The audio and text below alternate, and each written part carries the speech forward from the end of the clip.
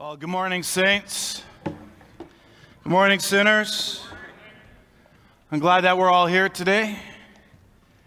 If you haven't taken the time to buy your tickets for our comedy night on Saturday, February 1st, you can do that very easily. You can just go out and purchase them off our website.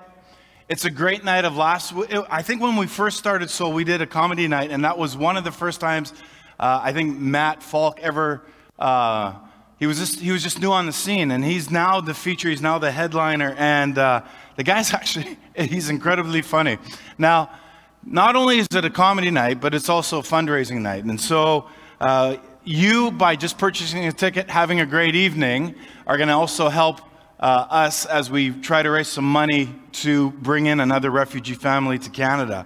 So bring your friends, bring your spouse, your life group, whatever it is. Make it a great night, a night of entertainment, even doing something good for our community. Today we're coming close to the end of our series in Matthew. In the weeks to come, we'll be finishing up Matthew. We'll be looking at local and global missions of what's going on, what's on our hearts here as we kick off this new year. Followed by that, we're going to do a 5-week series called The Theology of Sex. Now, you notice how it gets quiet as soon as I say that word? There's a hush. So, a theology of sex, and we're actually going to end that with a Q&A, which will follow up in the evening. It would be more personal, and we're entitling that Asking for a Friend. So, we're just going to make it work for everybody, and then we're going to jump into the books of 1st and 2nd Corinthians. But today we find ourselves in Matthew 27, and we're going to pick it up at verse 27, so you can open your Bibles, and we're going to make it all the way to the end of the chapter today. And that seems like a lot of ground to cover in a short time, but the entire focus today is going to be around some of the historical events surrounding Jesus' crucifixion, and it's really something that you can't separate into segments. So we got to do the story. And if you recall, the last life lesson in Matthew, we ended with Pilate under the peer pressure of the Jewish community setting the criminal Barabbas free instead of Jesus. And now we have Jesus before them, and we read in the scriptures that the people answered, "Let his blood be on us and on our children." And then he released, that is Pilate, released Barabbas to them. But he had Jesus flogged and handed over to be crucified. Now again, it's interesting because this flogging was an incredibly severe punishment. That the blood loss during the flogging would actually speed up the death in the whole crucifixion process. That's why they did it. They'd use a whip called the cat of nine tails. If you did not know this, it had bones and rocks and broken pottery all tied to it. And so when it made contact with the skin, it would just rip it apart. It was a brutal torture. There's no other way to say it. And it was only the beginning of what a condemned person would face. Now, Jesus is not guilty of anything. Maybe you've heard that over and over again. And yet he's subjected to this torture. And all the people, and I have to say this, the people knew what was right and what was wrong. People who knew what was right would not stand up for what was right. All because they thought they were powerless and hopeless. All because the people were under the impression that their leaders were too powerful to stand up against. And the reality was that the ruling Jewish leaders had the average person convinced that the Romans would get them if they ever resisted. Now, there was part of that is true. However, the ruling Jewish people manipulated everybody around them. They bluffed people into thinking that what was going on with Jesus was right because they said so.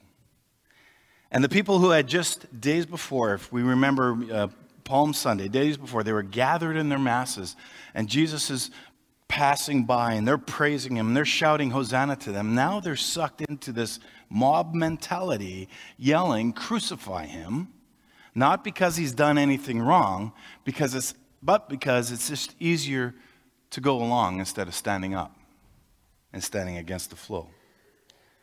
The whole court proceedings that Jesus goes through is really a sham. You know, when we read that an innocent man was being convicted, that's actually an understatement. And again, I find it amazing that Jesus is criticized by the authorities for not obeying the rules or following the traditions of the elders, but they themselves, when you begin to study it, actually broke a number of their own rules in the whole process of trying to convict Jesus. And so when you study the last days of Jesus and what the authorities did to get Jesus arrested and convicted, here's what we actually find. According to Exodus chapter 23, verse 8, no arrest was to be influenced by a bribe. Can you say Judas? The Hebrew law said that no criminal proceeding should be carried out after the sunset, and they did. Hebrew law said that the judges or the Sanhedrin members were not allowed to participate in an arrest, and they did. Hebrew law said that there was to be no trials before the morning sacrifice. So there was always a morning sacrifice in the temple. There was no trials that were supposed to happen beforehand. They did. It was ignored. Hebrew law said all trials had to be in public. There were to be no secret trials. This one was done behind closed doors. According to Hebrew law, Sanhedrin trials could only be performed in the hall of judgment in the temple compound. This was not happening in this case with Jesus.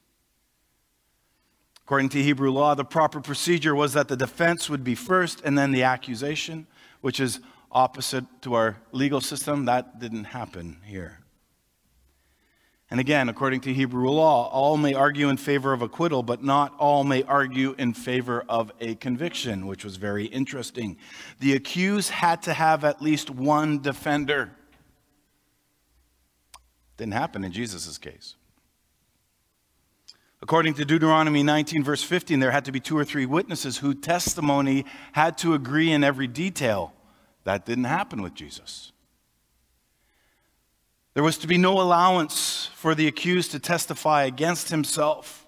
And yet Caiaphas himself, the high priest, charges Jesus under oath to do it. If you find it, you can read it in John chapter 18. Bible says, Leviticus 21 says that the high priest was not to tear his garments. But in Matthew 26, he does. Like, isn't the hypocrisy crazy? Charges cannot originate with the judges, but it's the judges who actually accuse Jesus of blasphemy. The accusation of blasphemy was only valid if the name of God was pronounced. Interesting enough. And Jesus did not use God's name. Again, another rule the prosecutors broke. A person couldn't be condemned on the basis of their own words. There had to be witnesses. And yet we quote, the prosecutors are saying, why do we need more witnesses? They denied Jesus of any of that. The verdict could not be announced at night. A verdict can only be announced in the daytime, interesting enough. In the cases of capital punishment, the trial, the guilty verdict could not occur at the same time. They had to be separated by 24 hours. That did not happen. The sentence could only be pronounced 3 days after the guilty verdict. 3 days after the guilty verdict. That didn't happen. A person condemned to death was not to be scourged or beaten beforehand. It happened. And no trial was allowed on the eve of the Sabbath or on the eve of a feast day. These guys broke their own law. And this becomes absolutely shocking as to how quickly the religious elite wanted Jesus dead. And we pick it up in verse 27 where the governor's soldiers took him into the praetorium and gathered the whole company of soldiers around him. He's taken here by the governor's soldiers. What we see is that Matthew doesn't want to portray Pilate in a favorable light. He's describing what it is, and I don't think he really appreciated Pilate at all. And when we read about a company of soldiers, a whole company of Roman soldiers is about 600 men. We can presume that there was probably fewer at this point, but nonetheless, there was a lot of Roman soldiers walking around. They stripped him and they put a scarlet robe on him and they twisted together a crown of thorns and set it on his head. They put a staff in his right hand. They knelt in front of him. They mocked him. "Hail, King of the Jews," they said. They spit on him. They took the staff. They struck him on the head again and again and again. So when we look at the trial of Jesus, first we see that the Jews are mocking him. Right? In Matthew 26, they mocked his claim to be the Messiah. Now what we see is that the Gentiles begin to mock him, his claim to be king. The scarlet robe was probably a Roman soldier's cloak. You know, that color would have been the imperial purple. That's why it was called a scarlet robe. And you have this torturous crown of thorns, and this completing the picture, the staff, right, was placed in Jesus' right hand. That was his royal scepter. And it's interesting because these are detail. This is a detail. The scepter is a detail that Matthew alone mentions. Now, this is just par for the course for the Roman soldiers. They're so hardened by the war, of years of treating people, of humans like animals. To them, Jesus is just another criminal. He's worthless. He's less than human. And so to them, this is their fun and games. Go figure that out.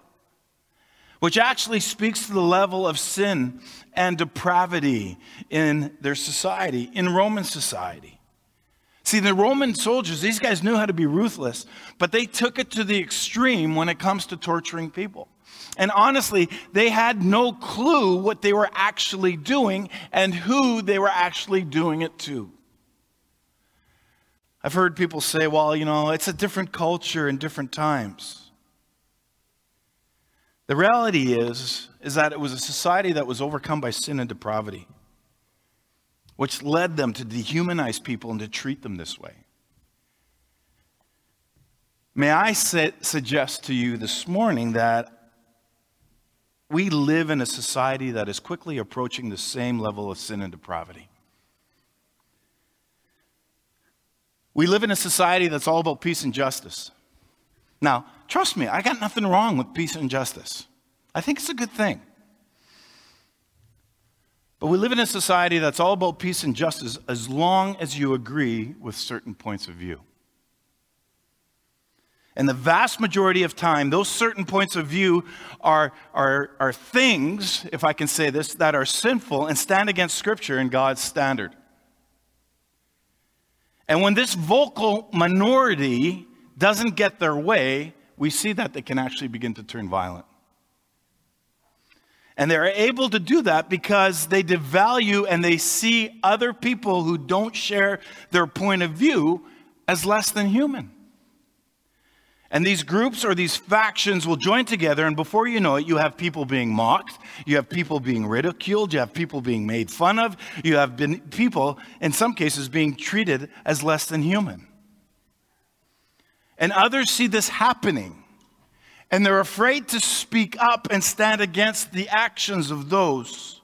And before you know it, we will become like a Roman culture and society, which, by the way, fell. I'm not a doomsday sayer. I'm reading our culture. And we tend to repeat the same mistakes over and over again.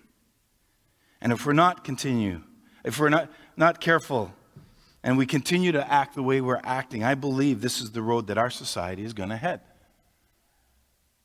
It's crazy. You know, and when you think about it, and I want to be careful how I say this, but as believers, we're already mocked and made fun of if you believe in Jesus. I know my wife at university, in one of her first classes when she went in a master's level, that was exactly what was going on because people knew who she was, a Christian, a pastor's wife, a teacher in a Christian school. And at a master's level, she's feeling it. As Christians, we've been called backward, ignorant, bigoted, narrow, old-fashioned, and there's so much more. Which is actually a very mild version of what Jesus had to endure before his death. But you see it happening in our society. And this passage that we're looking at actually offers a grotesque parody about the truth of Jesus. It also shows how sinners respond to the disclosure of his true kingship. And it's precisely because this is Jesus the King. This is the Holy One of Israel, the very embodiment of love and selflessness, that he's treated this way. The soldiers spit on him. They took a staff. They struck him on the head again and again. Matthew is describing this. He's seeing it. He's watching from a distance.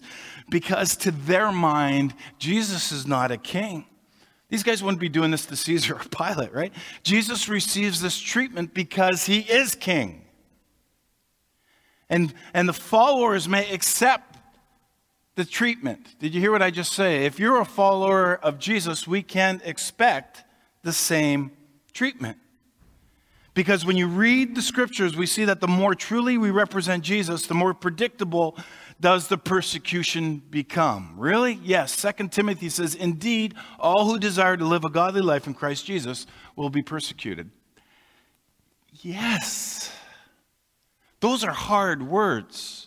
Those are words that in our society that we have grown up so blessed in that it hasn't really resonated to us. Now, I posted an article on persecution on my Facebook. And of course you get the responses, and somebody posted, well, what about us being persecuted in Canada and US? To which my response was like, wow, are you serious? I wanted to delete, but I left it. And the reason is that sometimes, when we get called names, well, I'm being persecuted. No. Go and read this article in Christianity Today that talks about persecution and how people are dying for their faith. We don't get it, but let me say this. Our society is moving in the wrong direction. One commentator felt that Matthew stresses the persecution of Jesus because he wanted to encourage his readers. The letter that he was writing to those who were suffering of persecution at the time of his writing.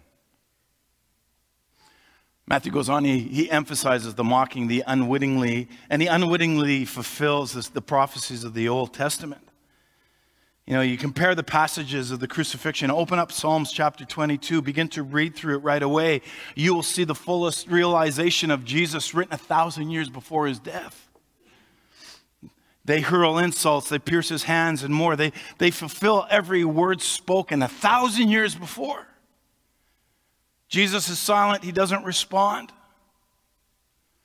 Isaiah said men made it very hard for him and caused him to suffer, yet he didn't open his mouth.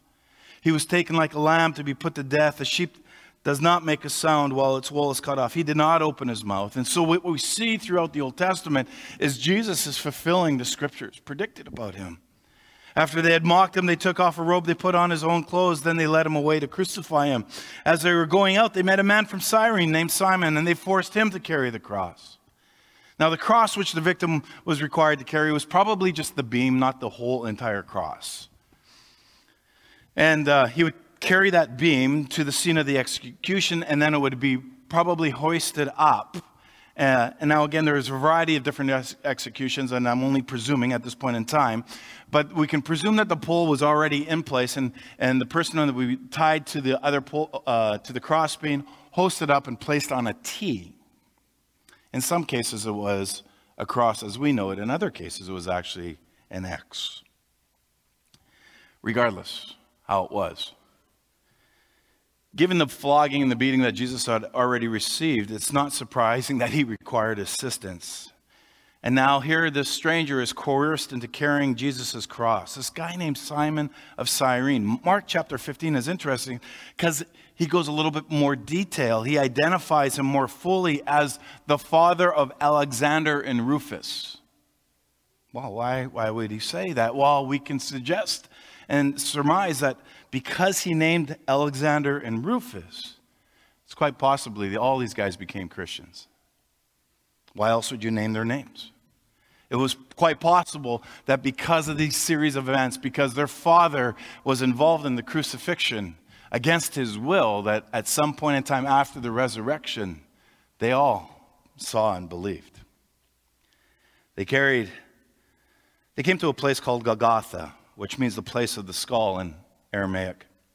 In Latin, the counterpart word is Calva, which that's where we get the word Calvary. So in downtown Winnipeg, we have a church called Calvary Temple. Not Calvary like you ride a horse, but Calvary, all right? And that's where we get our words from.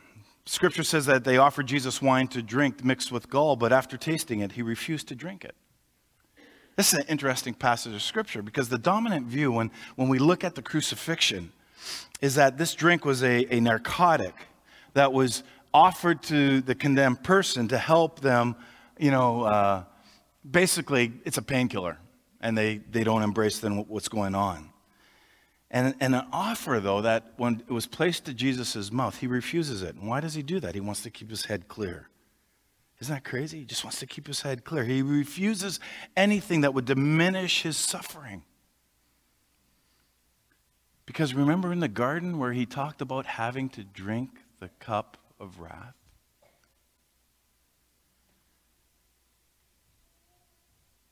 Now there's another view. The other view suggests that Jesus first tasted the drink and that he wanted it, but only refused it because it had gall in it or myrrh, or it was actually very bitter, and that was the only reason why he refused it. I'm not sure about that, but that's another view. But we also got to see who's offering him the drink. If it was offered by Jewish women at the cross, that would be a thing of compassion. It wasn't offered by Jewish women. It was offered by the Roman soldiers. And so I think this whole process that Jesus has been going through was a mockery process. And one can conclude that this drink was not as a gesture of compassion for a suffering man, but rather the soldiers did it to amuse themselves at the victim's expense. Another form of mockery. When they had crucified him, they divided up his clothes by casting lots. That was the way they got paid. They were required to sit there and wait until the person would die. They were required to, make sure that nobody would come and rescue the person and take them off the cross. And once the person was dead, the soldiers are required to go back and report that the person has expired. And yes, these people who were crucified naked. It was just the final way to humiliate you. But there's a significant verse here in 36. And sitting down, they kept watch over him there. Above his head, they placed the written charge against him. This is Jesus, King of the Jews. Now, the Jews had a problem with this because they wanted the soldiers to say, this is Jesus who claims to be King of the Jews, but Pilate refused. We really don't know Pilate's underlying reason. Maybe he just wanted to get under these guys' skin. We don't know. But it was probably his final dig at these Jewish leaders. But even on the cross, the mockery continues. And that's the point. Two rebels were crucified him, one on his right, one on his left. Those who passed by hurled insults at him, shaking their heads, saying, "You who are going to destroy the temple and build it in 3 days, save yourself. Come down from the cross if you are the Son of God." In the same way, the chief priests, the teachers of the law, the elders, they all mocked him. Notice this mocking never stops. He saved others, they said, but he can't save himself. He's the King of Israel. Let him come down now from the cross. Come down and we will believe in him. He trusts in God. Let God rescue him now if he wants him. For he said, "I am the Son of God." And in the same way, the rebels who were crucified with him also heaped insults upon him. We know that one of those rebels, one of those robbers, comes around. But again, the true depth of sin, the true depth of depravity of that society is completely evident.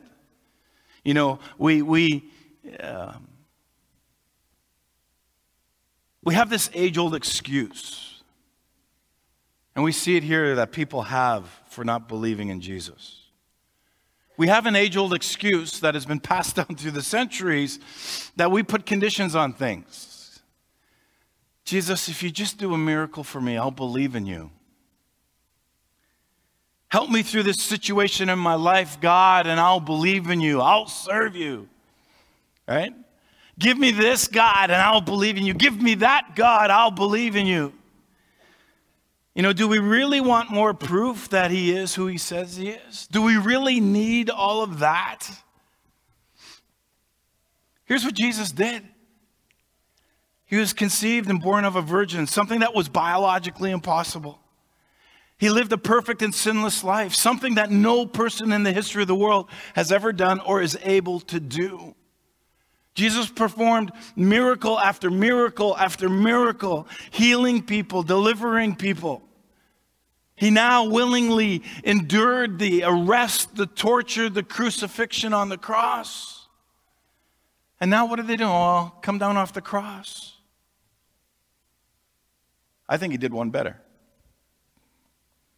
After he was dead for 3 days, he raised himself from the dead and he took control over everything. Jesus offers us a way of salvation.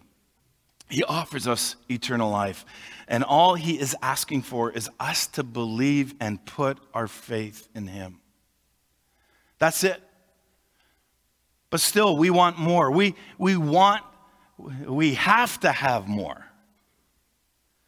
And the problem is not the work of Jesus. The problem is our inability to be still and to listen to the Holy Spirit.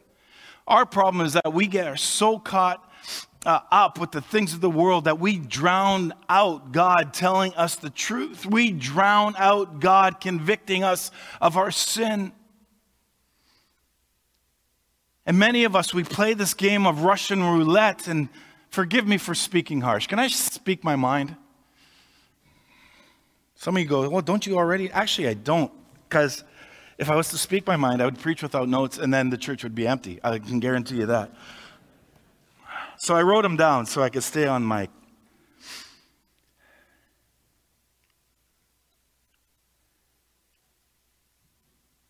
We play this game of Russian roulette where we come to church week after week and do nothing more.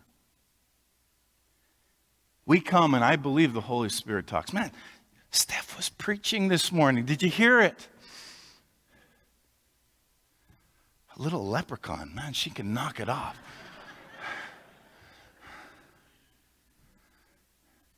The problem is our inability to be still and listen to the Holy Spirit.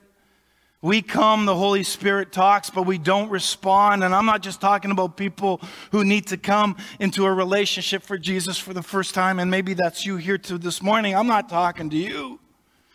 Face it, many of us have been coming for a while, and that's a good thing. That's a sign of commitment. But it can also show our complacency.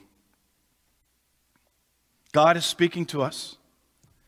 God is wanting for us to do things in our community. But sometimes we just can't get past our old ways of thinking, and we're so wrapped up in our behaviors, in our prejudices, in our own way of life that we have no interest in changing this community for God. From noon until 3 in the afternoon, darkness comes over the land. Some are going to say, well, that must have been an eclipse, and who knows, maybe that's exactly what God did. Doesn't really matter. We can't say he didn't, but we can't say he did. We just know that darkness comes over the land, and according to Matthew focuses not on the scientific explanation. Matthew's focus is on the theological significance of what's going on here.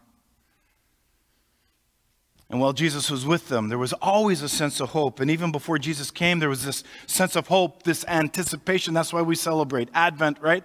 This arrival, this coming. But now, this Messiah is on a cross and there is no hope. And just that sense of doom, that sense of dread falling upon the people and on the land itself. And as people watch, some of them are still in the process of mocking and ridiculing them. Some of them are probably trying to ease their conscience and make excuses as to why they did what they did. And some of them have just flat out ignored what was going on. Just going on with their daily routine. Oh, the sun's gone. I don't know what's going on here. But here at the cross, the darkness signals God's judgment upon Israel for her rejection and execution of his son.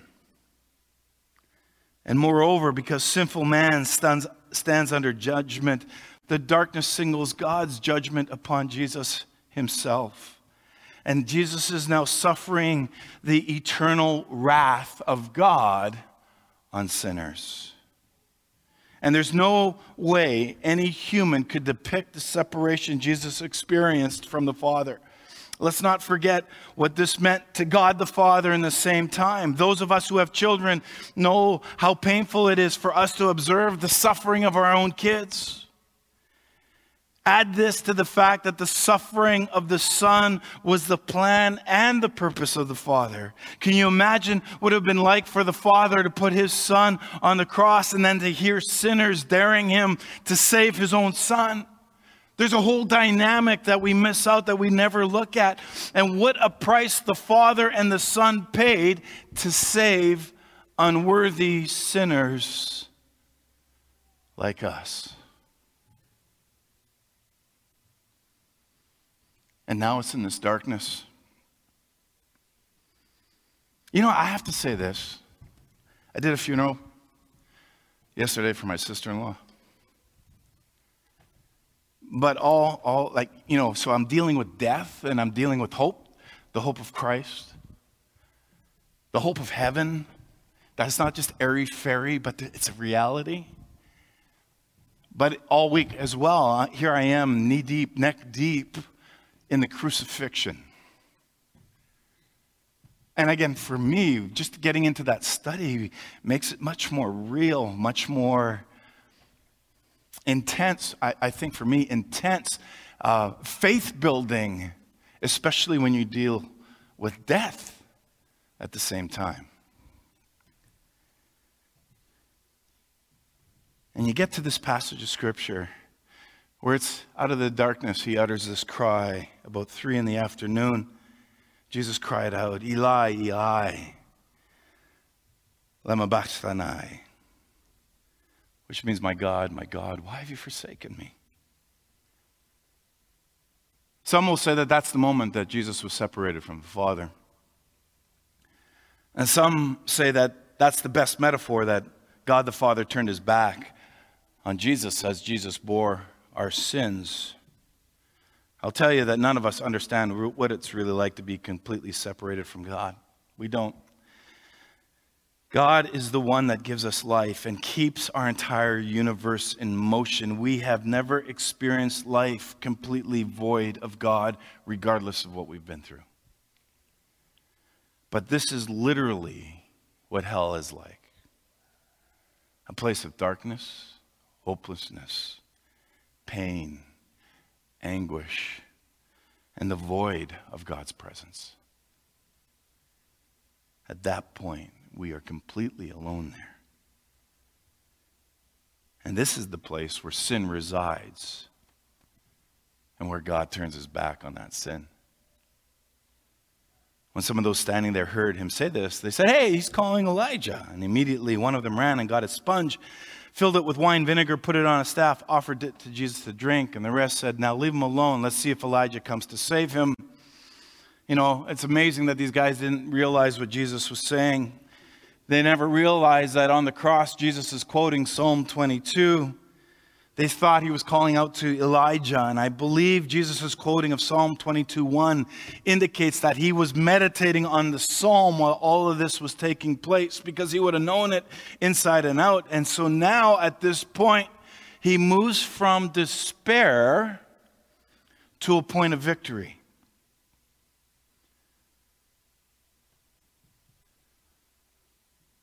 For the Lord has not despised or disdained the suffering of his afflicted one. He has not hidden his face from him, but has listened to his cry for help.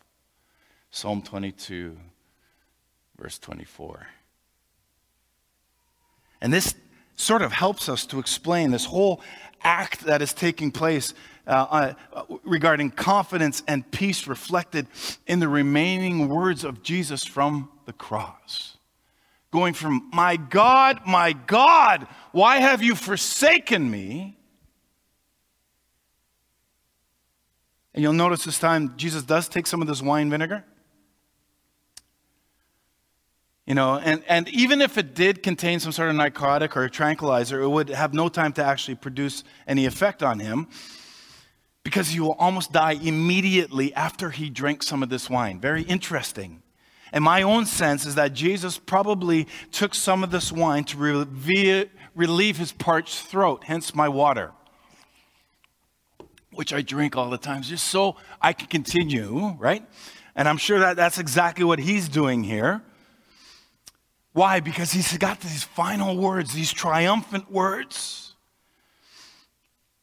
And when you take a look at all the Gospels and you bring this series into account, I'm inclined to think that Jesus drinks this little bit of wine, clears out his throat, and he shouts first, "It is finished."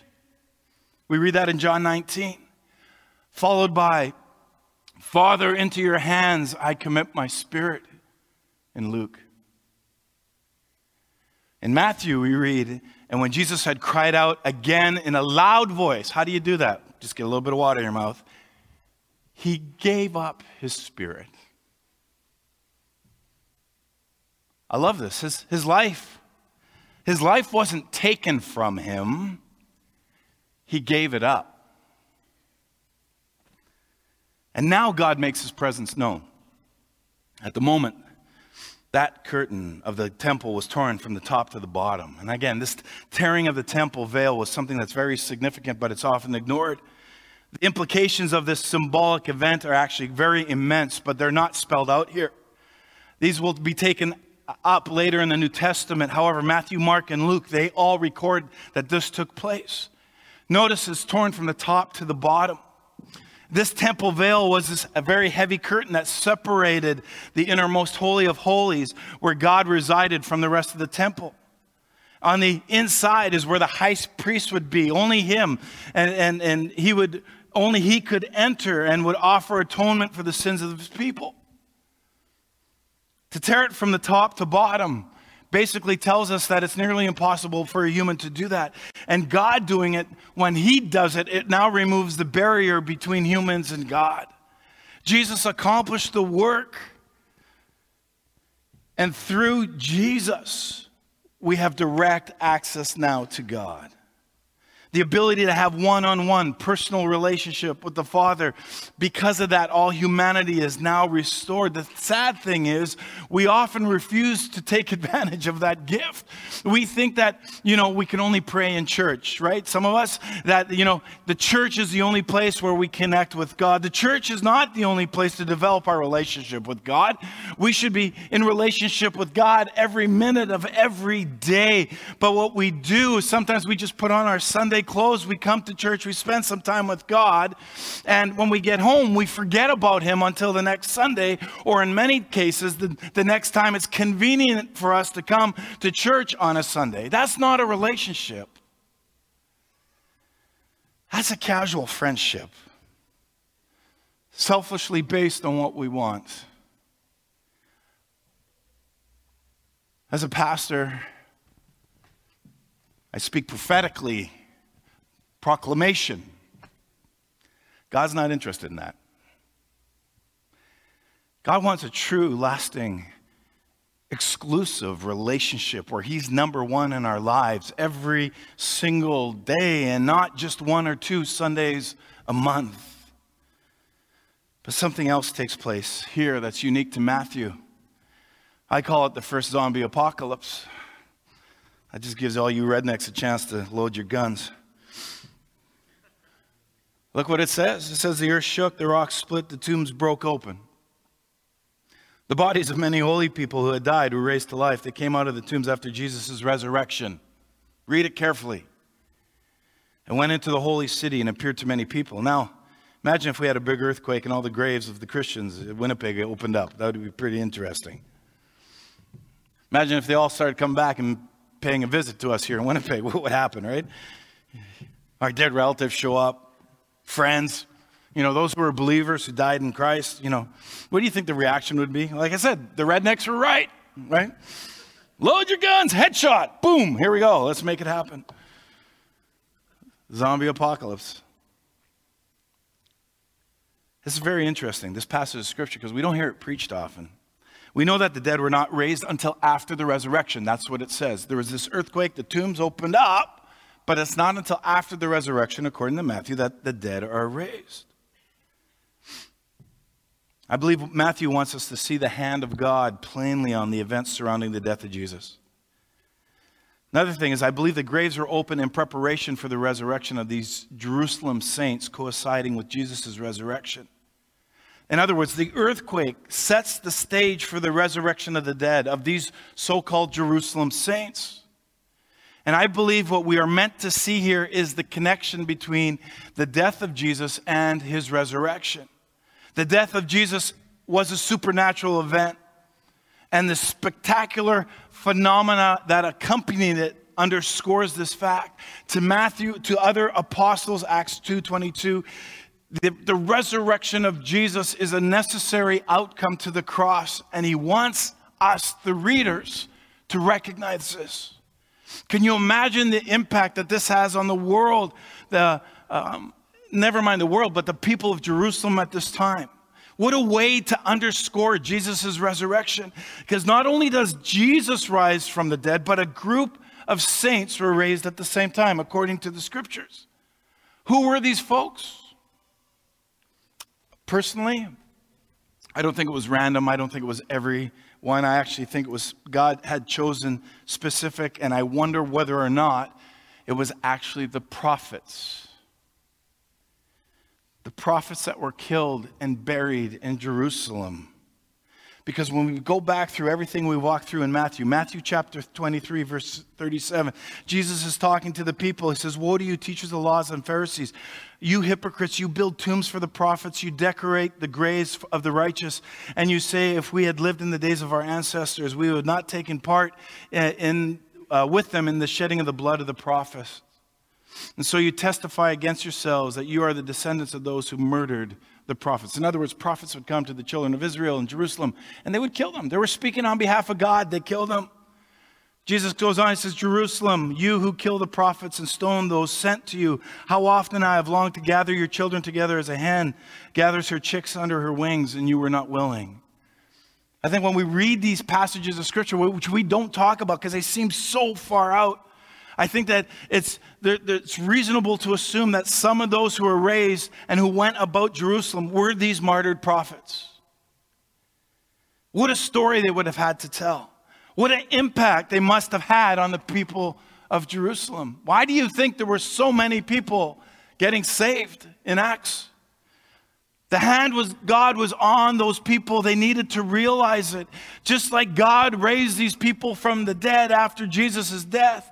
The sad thing was, the only ones beside Jesus' disciples that seemed to get what was going on at the cross were the Romans. When the centurion and those with him who were guarding Jesus saw the earthquake and all that happened, they were terrified. And they exclaimed, "Surely he was the Son of God." Things got real quick.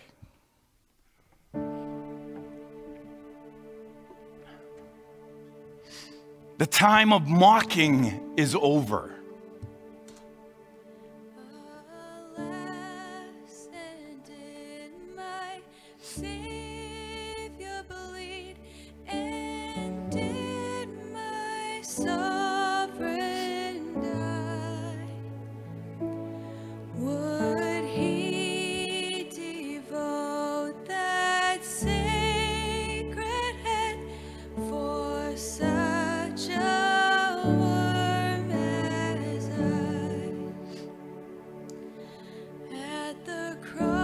And many women were there watching from a distance. And they followed Jesus from Galilee to care for his needs. Among them was Mary Magdalene, the mother of James and Joseph, and the mother of Zebedee's sons. But it was over with now. It was too late to change the things. They had to move on now beyond this point. And so as evening approached, there came a rich man from Arimathea. His name was Joseph. He himself had become a disciple of Jesus. And so going to Pilate, he asked for Jesus' body, and Pilate ordered that it be given to him. Joseph took the body, wrapped it in a clean linen cloth, and placed it in his own tomb, and he had cut it out of the rock. And so he rolled a big stone in front of the entrance of the tomb, and he went away. Mary Magdalene and the other Mary who were sitting there opposite of the tomb. At the cross where I first saw the light and the burden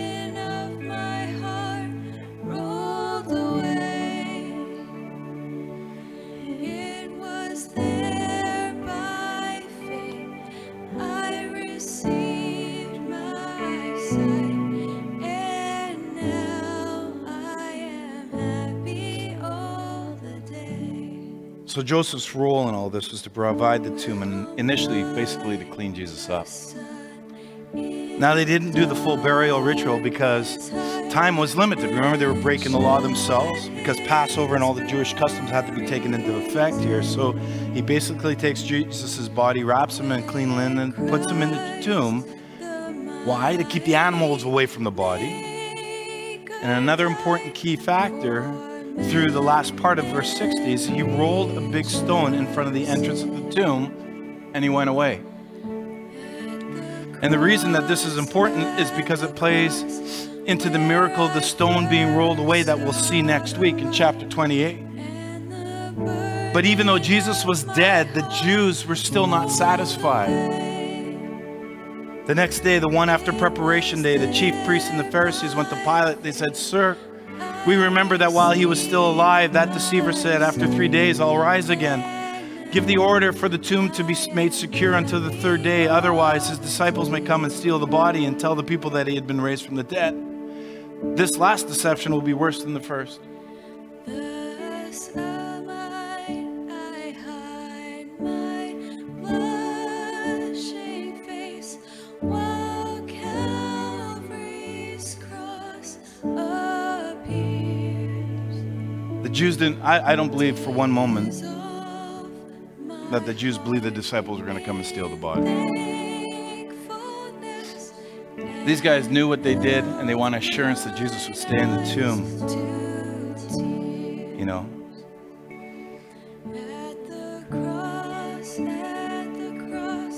You know, what if Jesus did come out? Would the guards kill him? You have to ask a whole lot of questions, but what eventually happens is that Jesus does come out and the guards see what happened. They run away or they fell on their face worshiping him. But in reality, he couldn't set things up better for the resurrection. He couldn't set things up better for the disciples and the message that was to come. There's no way anybody could steal Jesus' body. And now they have no other explanation for the empty tomb other than the fact that, you know, he rose from the dead. Pilate listens, grants their wish. Take a guard, he says. Go make the tomb as secure as you know it. And so they did that. They made the tomb secure by putting a seal on the stone and posting a guard. So now you got a wax seal, you got the stone, you got a guard, you got at least 2 to 4 soldiers standing there.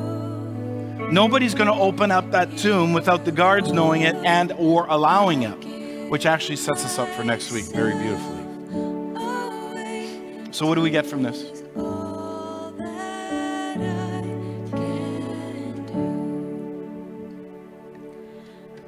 At the cross, where I first saw the light, and the burden of my heart rolled away. It was there by faith I received my sight, and now I am happy all the day. What do we get from this? What do we glean from this? Sure, it's a nice little history lesson I gave you, but is that all it is? Is it just about history? No, it's really about our faith and our understanding of God's word. Do we believe God's word? Do we believe the scriptures? Do we believe these events happened the way they did? Because some of them sound like a stretch, and if we say yes, then the question is, if we believe this part, why do we live like we don't believe the rest?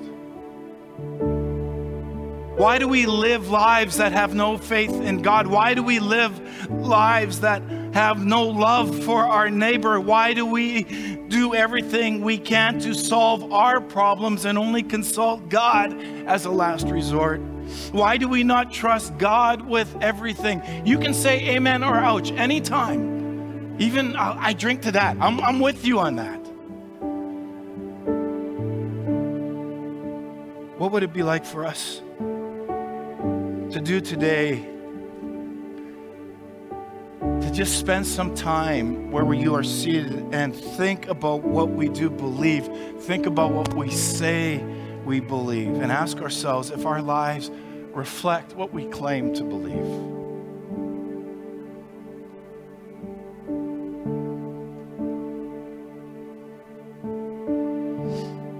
Nothing changes unless we're willing to change. Are you willing?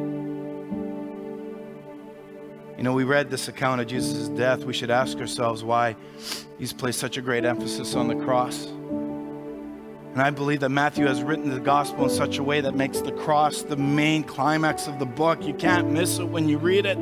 It's more than just the miracles and the healings and everything else. Here is what Jesus has been about from the beginning. His death on the cross of Calvary and subsequent resurrection is the one and only way by which men can obtain forgiveness of sins and the gift of eternal life. Just as Moses, John writes, was lifted up by the serpent in the wilderness, so must the Son of Man be lifted up, so that everyone who believes in him may have eternal life. For this is the way God loved the world. He gave his only Son, so that everybody who believes in him will not perish, but have eternal life. For God did not send his Son into the world to condemn the world, but that the world should be saved through him. The death of Jesus puts, especially the death of a Christian, in a whole new light. The death of Jesus, it's ugly, it's wicked, though it was, so far as any human's participation is concerned, it draws people to faith.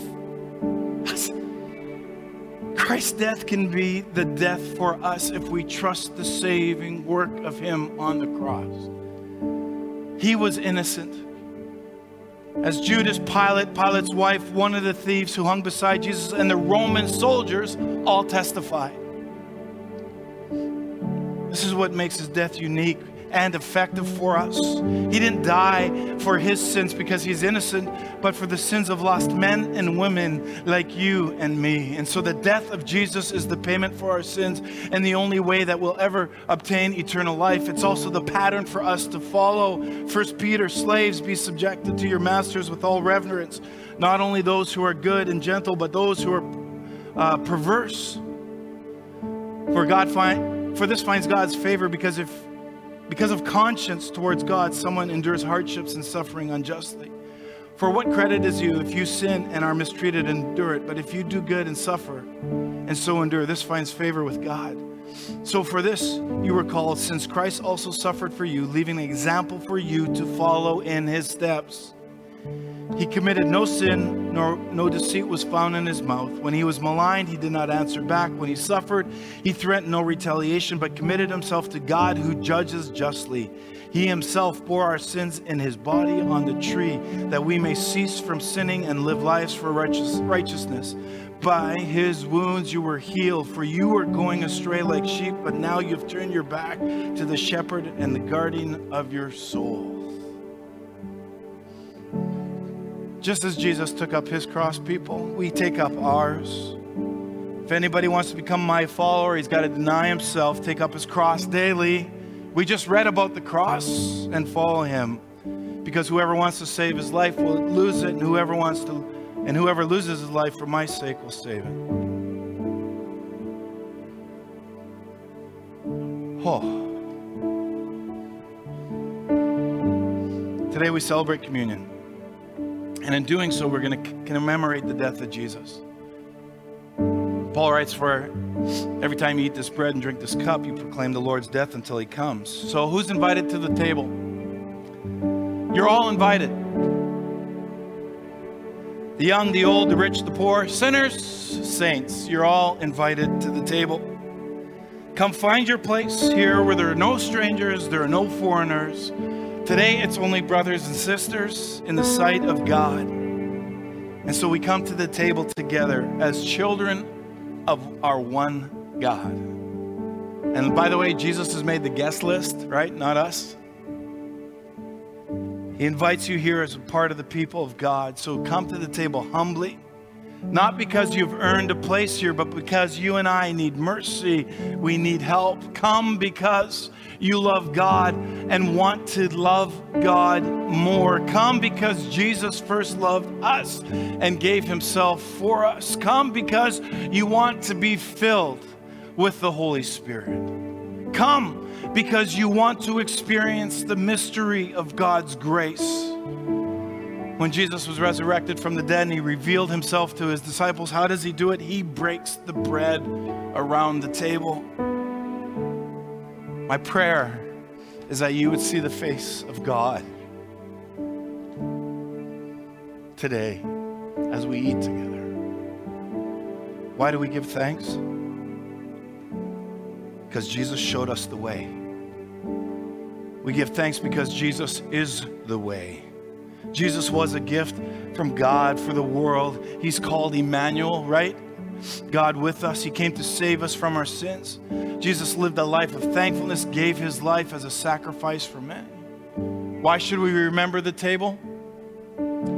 While we remember Jesus' birth, we remember his presence as God with us, and we remember his life, his love. We remember now his suffering and death on the cross.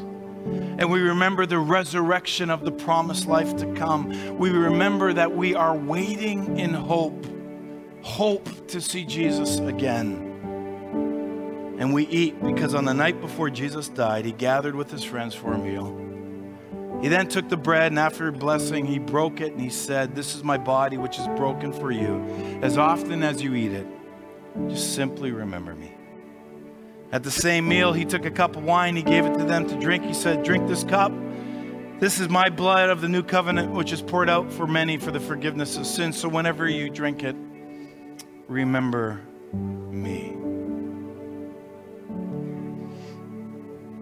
We're going to be moving to the tables. There's 4 tables situated. The first 3 rows here, you're going to exit out this way, make your way over to the table, and then come back in, enter in your row here. That section there, if you can enter into the aisle, go back. There's a table right there behind you where Mike is, and help yourself to the elements, and then come back around into your seats. The 2 sections here behind the 3rd row, I'm going to invite you to do this very simply. Go into the row, center row, go to the station, and then come back in to your seats. And finally, we have this section here. If you would be able to enter into the aisle here, make your way through here, receive the elements, and walk back to your seats and enter that way. Will you please stand with me? Let us pray. God, our Creator, thank you for the gift of your Son, Jesus Christ, whose love pursues us, who pursues us our whole life long.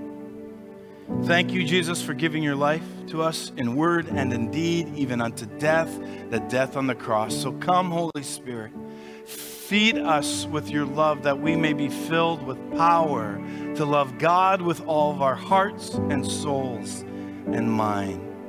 Amen. Please proceed.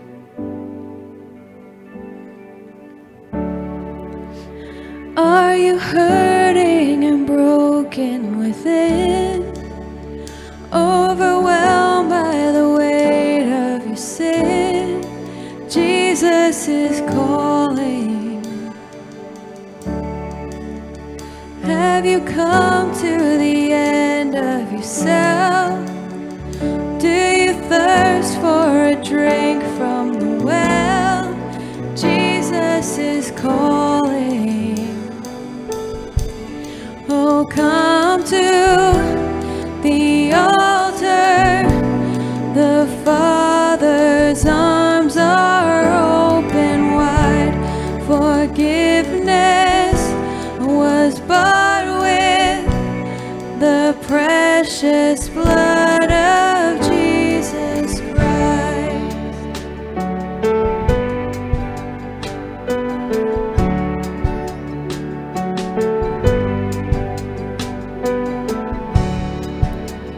Leave behind your regrets and mistakes. Come today, there's no reason to wait. Jesus is calling. Bring your sorrows and trade them for joy. From the ashes a new life is born. Jesus is calling. Oh, come to the altar. The Father's arms are open wide. Forgiveness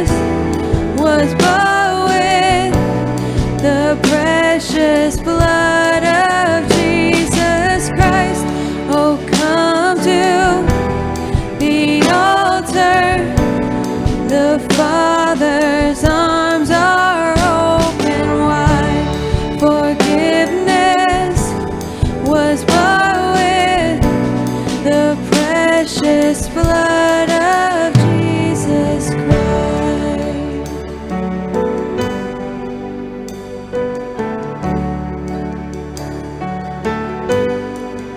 Oh, what a Savior! Isn't He wonderful? Sing hallelujah, Christ is risen.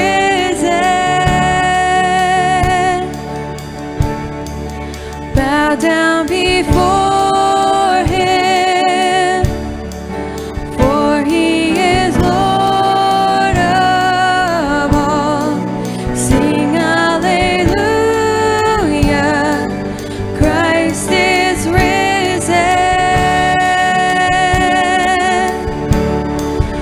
Oh, what a Savior! Isn't He wonderful? Sing hallelujah, Christ is risen.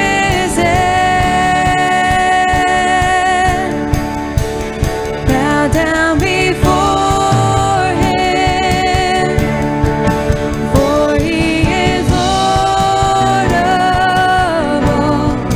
Sing hallelujah, Christ is risen.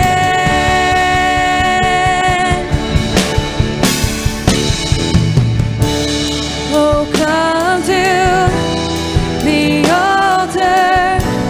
The Father's arms are open wide. Forgiveness was bought with the precious blood of Jesus Christ.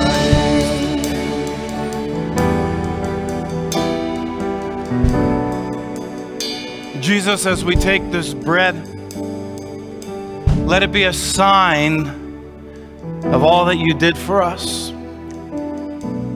and who you are for us.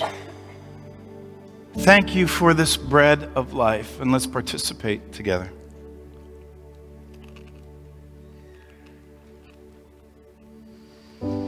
Jesus, as we drink this cup, let it be a sign for us and all that you did for us and who you are for us.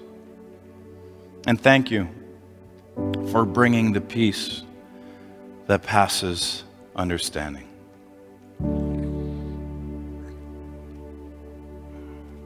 God of grace, thank you for the bread and wine, for the gift of your Son, Jesus Christ.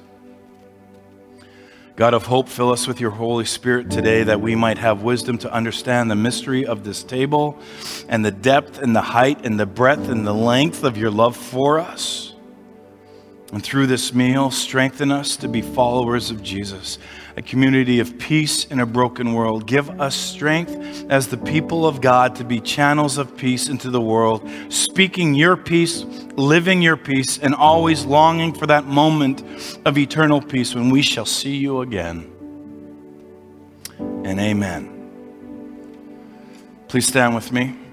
On your way out, you can please put your communion cups in the garbage. If you have any cups or other stuff underneath your chairs, please take that with you. In ancient time, the one who blessed extended his hands for the blessing. Those receiving the blessing did likewise. Here's your blessing, folks. Oh, just think, next Sunday it's about the resurrection. I'm pumped.